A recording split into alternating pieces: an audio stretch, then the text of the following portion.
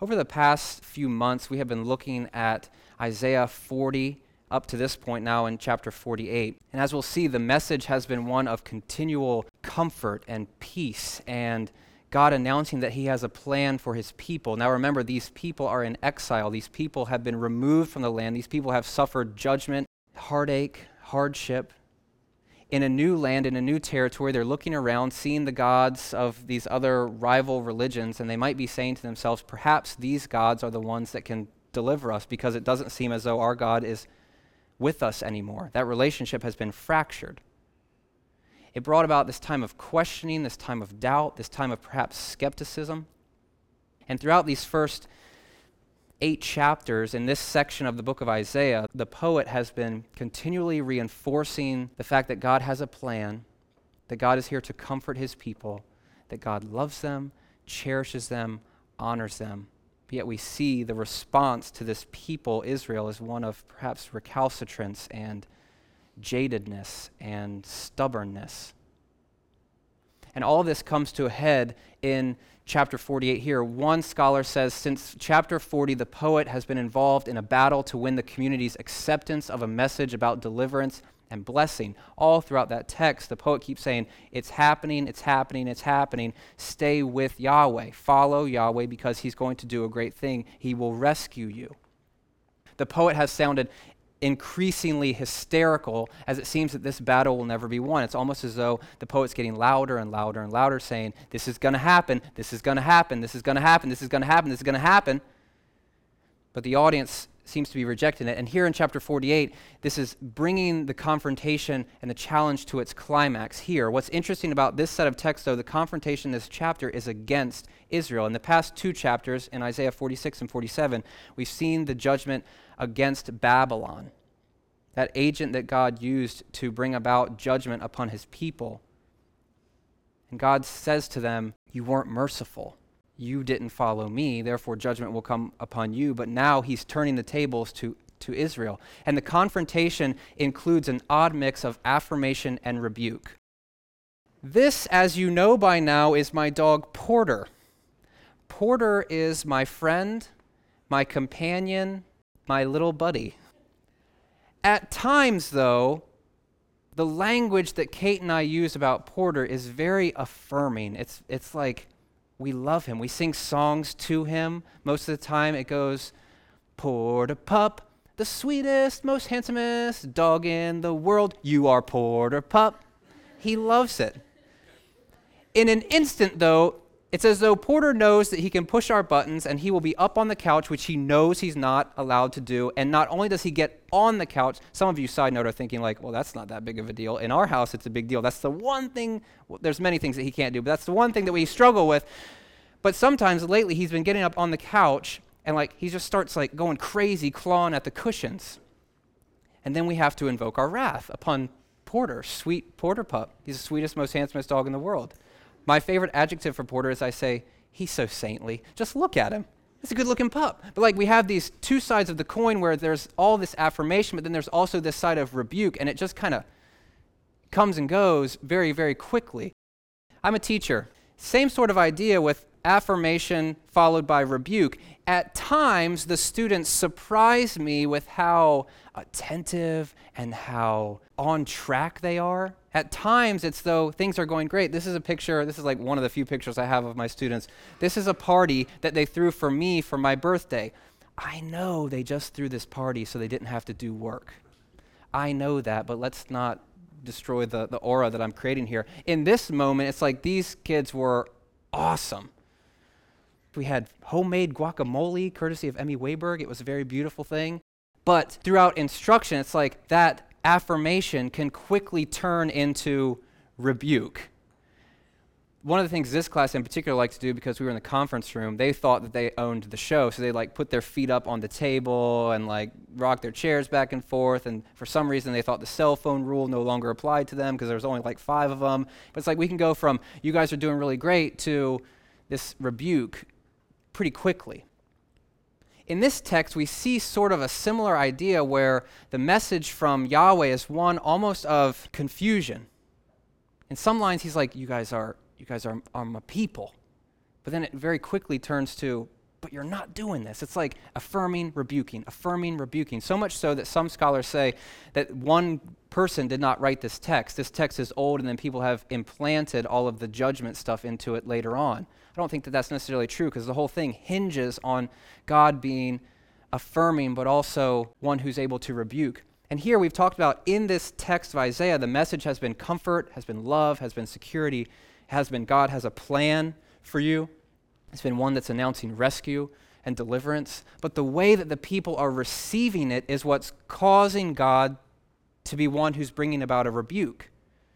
The way that they're perceiving it is doubt, potential abandonment. The relationship has been fractured. They're probably insecure about God's relationship with them and if God still actually loves them and cares about them.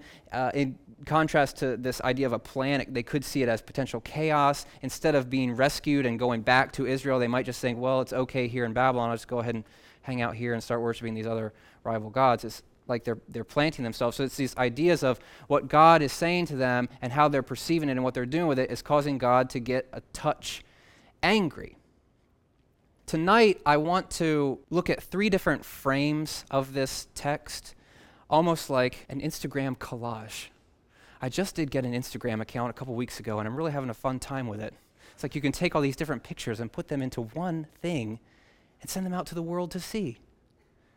As if the world wants to see pictures of my dog or pictures of a hot dog slicer that my mom got for my little baby who will show up at some point. It's pretty awesome. It's this little hot dog, like wiener dog thing. You put a hot dog in it and it slices it, and it's got a little bowl where a dog would be drinking water, but you put ketchup in it. Genius. The world needs to see that. But here, I kept coming back to this idea because sometimes you have these 3 different frames, and tonight, instead of going verse by verse and trying to really explicate the message of Isaiah 48, I just want to pull out 3 different themes. I don't think it's going to take that long. I think they're very loosely tied together, but they're centering around this idea of affirmation and rebuke. And remember, this is going to Israel, God's people. Okay? So in the first frame, I want to talk a little bit about Israel's words and their deeds. It says, listen to this. This is important because this phrase here in the Hebrew looks back to Isaiah 47, I believe it's verse 8, where it says, listen to this, Babylon. Same introduction here, but now it's not bad Babylon that's getting rebuked, it's Israel. They would have picked up on this thing. So listen to this, you descendants of Jacob, you who are called by the name of Israel and come from the line of Judah. All this sounds really great so far. You who take oaths in the name of the Lord and invoke the God of Israel. That's all great too. Skip past the bold. You who call yourselves citizens of the holy city and claim to rely on God. All that's great too. But wedged there in the middle is, but you do all this not in truth or righteousness. You have this pedigree, you are these people that are in the right line, the right lineage, but the oaths that you're taking, the fact that you're invoking God, what you're calling yourselves to be citizens of, it's not in truth and it's not in righteousness. There's a conflict in this text between who Israel is called to be, the descendants, the chosen ones of God. There's also a conflict between who Israel is claiming to be, as if they're wearing that, saying, we are the chosen ones, we are the ones of God, but who they actually are is demonstrating the fact that there's some tension there between those first 2 claims. The way that they're living is not adding up to the things that are supposed to be true about them. You can probably see where this is going. Is the same conflict present between who you are called to be, who you claim to be, and who you actually are? It is so easy to be here and fake it. I teach at a Christian school, and the students and the teachers and the staff probably are all experts in faking it. As though our whole lives center around Christ and his truths and redemption and the gospel. That's the image that we project. But yet, when we really examine who we are, it seems as though the things that we say and the things that we potentially believe demonstrate that they're not in truth or righteousness. There's a conflict there in terms between who God has called us to be and who we actually are. I can't help but keep reading these texts over and over and over. And last week we looked at Babylon, and the main thing that I pulled out was, we are just like Babylon. It doesn't get much better because here we are, and this is even more pointed to us, where we are supposed to be the ones who understand the gospel and have it like be meaningful in our lives, but yet the way that we live oftentimes does not demonstrate that. Here I'm not promoting a legalistic understanding of the gospel where the best way to demonstrate that we love Jesus is to not do this, not do that, not do this, not do that. It's the question that keeps resounding, are the thoughts in our mind and the desires of our heart things that line up with the gospel? Do we seek out the lost? Do we seek out the broken? Do we see people in pain and suffering and try to meet their needs? Do we try to become the hands and feet of Christ to identify those sorts of things? Or do we just go on our way because it's easier to do that? It's easy in here to talk about going to Genesis and trying to be like a light to the residents. But sometimes we do that not in truth or righteousness. There's a text in Isaiah chapter 1, and it's not very uplifting, so I would like to read it to you. It says in Isaiah chapter 1, beginning in verse 10, "Hear the word of the Lord, you rulers of Sodom." He's not talking to Sodom and Gomorrah in this text. He's referring to Israel as Sodom and Gomorrah, which we probably know as Bible readers, that is a foil for who God wants us to be. This association of Israel with Sodom and Gomorrah is not a pleasant one. He continues, "Listen to the law of our God, you people of Gomorrah. The multitudes of your sacrifices, what are they to me?" Now, Israel was supposed to be sacrificing, but here God is saying, I don't care. I have more than enough burnt offerings of rams and of the fat of fatted animals. I have no pleasure in the blood of bulls and lambs and goats. When you come before me, who has asked this of you, this trampling of my courts? Stop bringing meaningless offerings. Your incense is detestable to me. New moons, Sabbaths, and convocations, I cannot bear your evil assemblies. Your new moon festivals, your appointed feast, my soul hates. This is very strong language from God. They have become a burden to me. I am weary of bearing them. When you spread out your hands in prayer, I will hide my eyes from you. Even if you offer many prayers, I will not listen to you. Your hands are full of blood. Wash and make yourselves clean. Take your evil deeds out of my sight. Stop doing wrong. Learn to do right. Seek justice. Encourage the oppressed. Defend the cause of the fatherless. Plead the case of the widow. Here, what Israel is called to do is not what they are in fact doing, so much so that the things that they are trying to do that seem on the outside as though this is what God wants, he says, stop it, stop it, stop it. You don't understand what you're doing. And here we see some hints of that in the text where the things that Israel is doing, they're not in truth, they're not in righteousness, and it's as if God is saying, stop it. When I hear that, I often wonder, what is it that God is saying to me? Stop it. To be honest, sometimes I wonder if it's this. Stop doing it. At times it feels as though I'm so far from him. And I think that call keeps coming back to help us reassess who we are and who we're trying to be and who we are in Christ. Continues, I foretold the former things long ago. I knew how stubborn you were. I told you these things long ago so that you could not say my images brought them about, my wooden image and metal god ordained them. Here it's the motivations of Israel that are so much in the wrong place, and here we see how that plays out in the sense that they want to give credit to someone who's not doing things. We've seen throughout Isaiah 40 through 46-ish that this whole polemic against images is something that's very continual. We all have these images. We all have things that replace God, and the question comes back to us again, who do we mistake God for in our lives? What Israel did in this sense was almost accrediting to their idols the things that God was doing.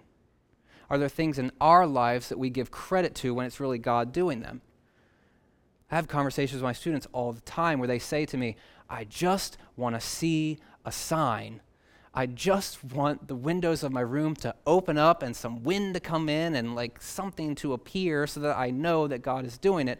And it's like, sometimes I just want to say, are you blind? What about all these things that have happened to get you to this place? But they've accredited that to other things. And I'm no different than them. A lot of times I credit things to something totally different. Chance, the natural laws of the universe. I mean, these things that don't seem to be God-like at times, I'll attribute to something else. we see in this text this call that we're not so dissimilar from Israel because we make substitutes for God all the time. My latest one is my cellular telephone device, which I believe has all the answers to every question ever posed by man. And it has Instagram. So there's that. But like one of Kate and I's biggest battles right now is I'll come home, sit on the couch, whip out my phone, and start playing. And she's like, what are you doing? Be in the moment. I'm like, yeah. But it's almost like that seems simple enough and seems, innocent enough. Perhaps, this is me like really going psychoanalytical on myself here, maybe that's masking a deeper issue. Maybe something is prohibiting me from putting the phone away because I don't want to have that conversation or hear that thing or think about important stuff. We replace God with all sorts of stuff. And the message comes back that we're not so dissimilar from Israel. Okay, so that's one frame of our really messed up Instagram picture where we have this idea here that who we say we are doesn't always line up with who we actually are, and who God has called us to be doesn't line up with who we should be. The second frame of this is this idea that God has a plan for Israel, and it's different than what you might think or what you might have heard, at least in this text. He goes on, from now on I will tell you of new things, and there's some tension here because we were just talking about old stuff, but now God is telling them new things, so that you cannot say, yes, I knew of them. You have neither heard nor understood. From of old your ears have not been opened. Well do I know how treacherous you are. Could you imagine that, the language from the God that you're following that says, you are treacherous. You were a rebel from birth. But here he's setting up this phrase here because all of this stuff so far has been Israel isn't acting in truth and righteousness, and now this is happening where they're treacherous and they're rebels. The question becomes, why doesn't God just destroy them? The answer that we receive isn't one of fluffy, flowery, sentimental, make you feel all warm and snuggly. It's, for my own name's sake, I delay my wrath. For the sake of my praise, drop down in verse 11. For my own sake, I do this. I do it for me.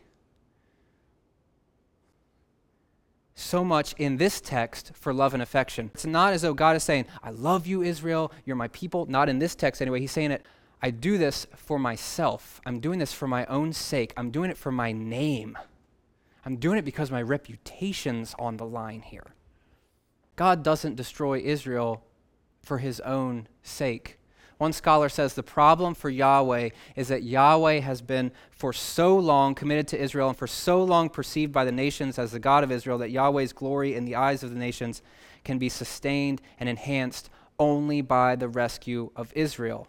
Israel will be rescued, but not out of love, but out of self-regard, for Yahweh jealously and attentively cares about an honorable reputation. This does not mean that God does not love us, but it means that in this text, the impetus for which God is rescuing his people is because he's protecting his street cred.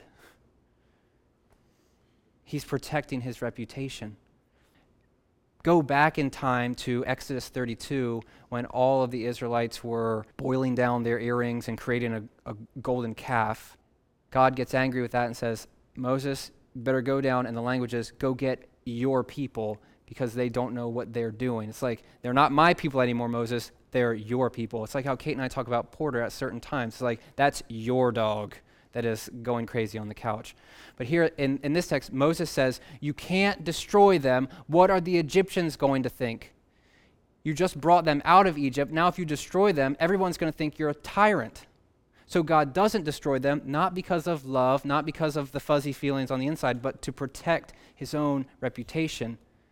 Underneath of that, there is this plan that God has for his people. But here in this text, it goes beyond that. And I want to tie that into the gospel.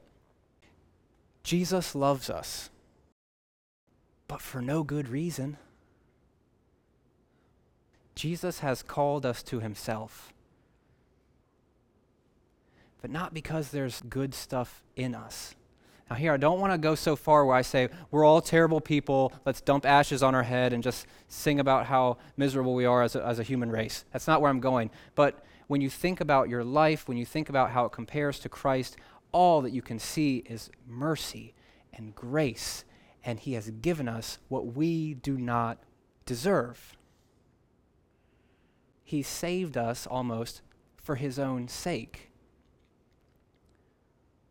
I say that because I think that begins to take some pressure off of us to try to be this or try to be that. Many times in our journey, we struggle. I think that's okay because we're not going to arrive, and Jesus isn't waiting for us to come here from down there. He walks with us through whatever it is that we're going through. So here we see there's this tie with the gospel where God's saying, I do it for my sake, not just because of love or these feelings, but I do it because I'm protecting myself, and ultimately, I'm committed to you. I can't do anything but be committed to you. I think there's a gospel tie there, which is pretty cool. Okay, so now in the third frame of our Instagram picture, it says, this is what the Lord says, I am the Lord your God who teaches you what is best for you, who directs you in the way you should go. If only you had paid attention to my commands. So here we see this contrast where God is saying, I am the Lord your God who teaches you what is best, who directs you in the way you should go. If only you would have done this. The refrain here, or the message here, is just one where we are called to listen. And I know I'm bouncing a lot of different things with this talk. That's why I'm putting them in three different frames of this crazy Instagram picture. But here in this text, it's saying as though God is lamenting the fact that we don't listen to him. If only you would have listened, you would have had peace like rivers. Your people would have been great. Your descendants would have been so many. If only, if only, if only. There's application here. There's 3 points, and then we'll call it a day. In the first frame, there's this question that keeps coming back. Is there a conflict between who we are called to be, who we claim that we are, and who we actually are, how we actually live? Is there a conflict there? Is there tension there? Is our life not in truth or not in righteousness? Second point, there is beauty in God's commitment to us. It's for my sake that I do this. For my sake, I did this. There's beauty in God's commitment to us, and I think that with that there comes some responsibility. All throughout the Old Testament, it's like God does these great things like the Exodus, and he says, because I redeemed you, you must treat people in the same way that I treat you. That great act of God, that thing that he did, becomes the center point for how their lives have changed. God is committed to us. Has it changed who we are? We've received God's mercy and God's grace. Does that impact how we treat people? Here, I understand that there's this commitment to us, but I want to go beyond that and see the fact that once we understand that, it puts something on us to become who God wants us to become. And then finally, the third point, is the story of our life characterized by the other phrase, if only? Is our life one that's filled with regret, filled with difficulty, filled with God saying, I had all these plans, these hopes, these dreams for you, if only you would have followed them out?